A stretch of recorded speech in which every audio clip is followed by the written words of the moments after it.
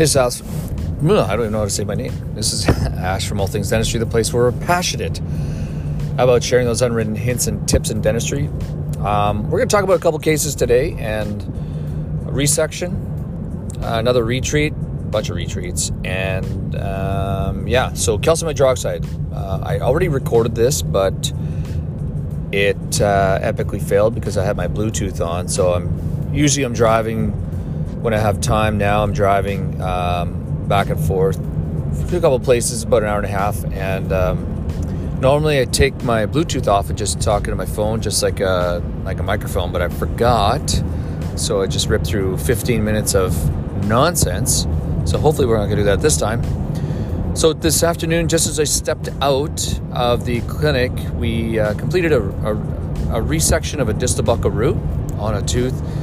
Now, kind of the we're at the odds end of saving this tooth, but the options were to extract, and the patient wanted to save this tooth as much as possible, so we elected to do that. He had an implant placed in tooth number 17, so it had been there for a while, and over time, what had happened was just a lot of food impaction had slowly resorbed the crest between the two teeth. It was actually quite remarkable. The patient was asymptomatic, and he had a tooth number 16, so maxillary first right molar, had been previously treated endodontically, but the endo, it was pretty weak, meaning there was like one stick of gutta percha down the palatal canal that was totally not fit, and a pigtail in the mesial buccal, and then a little shot of something in the distal buccal. So we elected to retreat, place calcium hydroxide through a couple cycles, and then the patient was asymptomatic, but the bone loss was getting fairly problematic. So what we elected to do was cycle some calcium hydroxide, like I said, and then we finished the endo, and then finally we were able to resect the distal buccal root today. And so, it's kind of like, did we need to? I don't know. It was because the distal buccal root is actually blocked, so you couldn't even get down it anyways, and really wanted to clean up the periodontal health in that distal tissue. It was just not good. So after the endo, initially we placed a 5-surface calcium coverage amalgam, closed up and it was deep too, this amalgam, like deep on the distal buccal, on the distal. So we closed up the contact. Tissues looked great today when we got in there. So we resected the root, went just straight forward, and then that's it. Placed some sutures, and it turned out actually really good. There was no mobility on this tooth, so I think we're going to have success. We'll have to watch. We'll get them back in a week. And, one of the things that I've been talking about or thinking about is calcium hydroxide powder. Now, I am absolutely unfamiliar with calcium hydroxide powder until I read this article by one of my mentors from years ago, who published an article talking about 290 plus cases, placing calcium hydroxide plus powder calcium hydroxide in the chamber.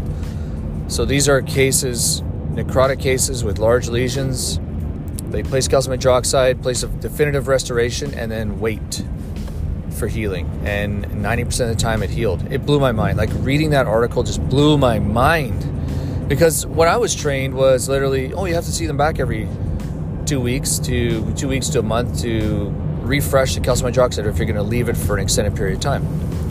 So I never, ever even thought to place a final composite or not final, but definitive restoration that would last until that lesion had healed. And it really came to pass. I've been doing it in these past few cases now. I have some powder calcium hydroxide, so we'll place regular UltraCal XS or whatever, it doesn't really matter, calcium hydroxide down to the apical third, then place powder calcium hydroxide in the pulp chamber, and then the definitive restoration. So it really came to play a factor last week this past week, I had a patient that we'd removed the thermophils. He had a large cast post in tooth number 36. I didn't have patency in two of the three canals. And we placed calcium hydroxide, and it had been since June. and we kind of lost touch. We've been refreshing at once a month. Really nice guy. No anesthetic needed for a refresh. So we go in there, 10 minutes later, we were done. And I saw him, I think last week sometime, and the apical third, these large lesions on both roots had healed. I'm like, wow, that's amazing. But then there's a furcation lesion. I'm like, oh my gosh, what the heck? So really what had happened was he complained that his provisional restoration, the resin modified glass ionomer triage, he's like, oh, it's getting lower. And I mean, that's normal to expect that it wears away. But I mean, what happened was he actually, over time, impacted it into the pulp chamber. So it had tons of leakage. Actually, there was tons of food in the pulp chamber. The restoration was still there, but there was just food everywhere, like packed down like food. It was like, looked like decay, but it wasn't. And then there was down into the canals in the orifices anyways. But at the apical third of all the orifices, there was still not fresh, but it was still calcium hydroxide, like the food hadn't impacted all the way down. And it didn't affect the healing of those lesions. So I was like, wow, this is crazy. So we cleaned everything out, removed all the calcium hydroxide, and it really stands to show that bacteria are the problem, or viruses or whatever. We removed replaced calcium hydroxide, placed powdered calcium hydroxide in the pulp chamber, and then a definitive amalgam on top. And then we'll see him back in a month or two. And, so I've been doing this now routinely with lesions of endodontic origin, and even retreatments. It doesn't, the article, they left out retreatments. I'm going to do retreatments as well. So I've done that with a few cases now. Like even a 12-year-old boy, I did a retreat. They missed the mesiobuccal canal. But they had kind of like an apexogenesis, or actually it was an apexification of tooth number 1-6 on the distal buccal and the palatal root, because there was no patency. It was just like a blocked. But the mesial buccal had this large lesion. So we removed all the gutta percha, placed the calcium hydroxide and the powdered calcium hydroxide. So we'll let that go until we get healing in that. So it's actually a remarkable way of treating these types of cases. So I'm super grateful to be able to do that. And then, so that's my story with calcium hydroxide in this last case, actually, which really, again, shows me how useful it is to learn the SLOB rule, single same-side lingual, opposite-side buccal. But it's taken so many years to finally get comfortable with actually taking the x-ray. That is the problem. It's not about knowing it. It's really about how to get that x-ray. So this patient presented with tooth number 4-6. It was really remarkable. He had this root canal started when he was it was 20 years ago. It was finished. They broke a file off in the MB canal. But his symptoms were, in the last 2 days, a lot of pain to hot, cold, biting, and then waking pain.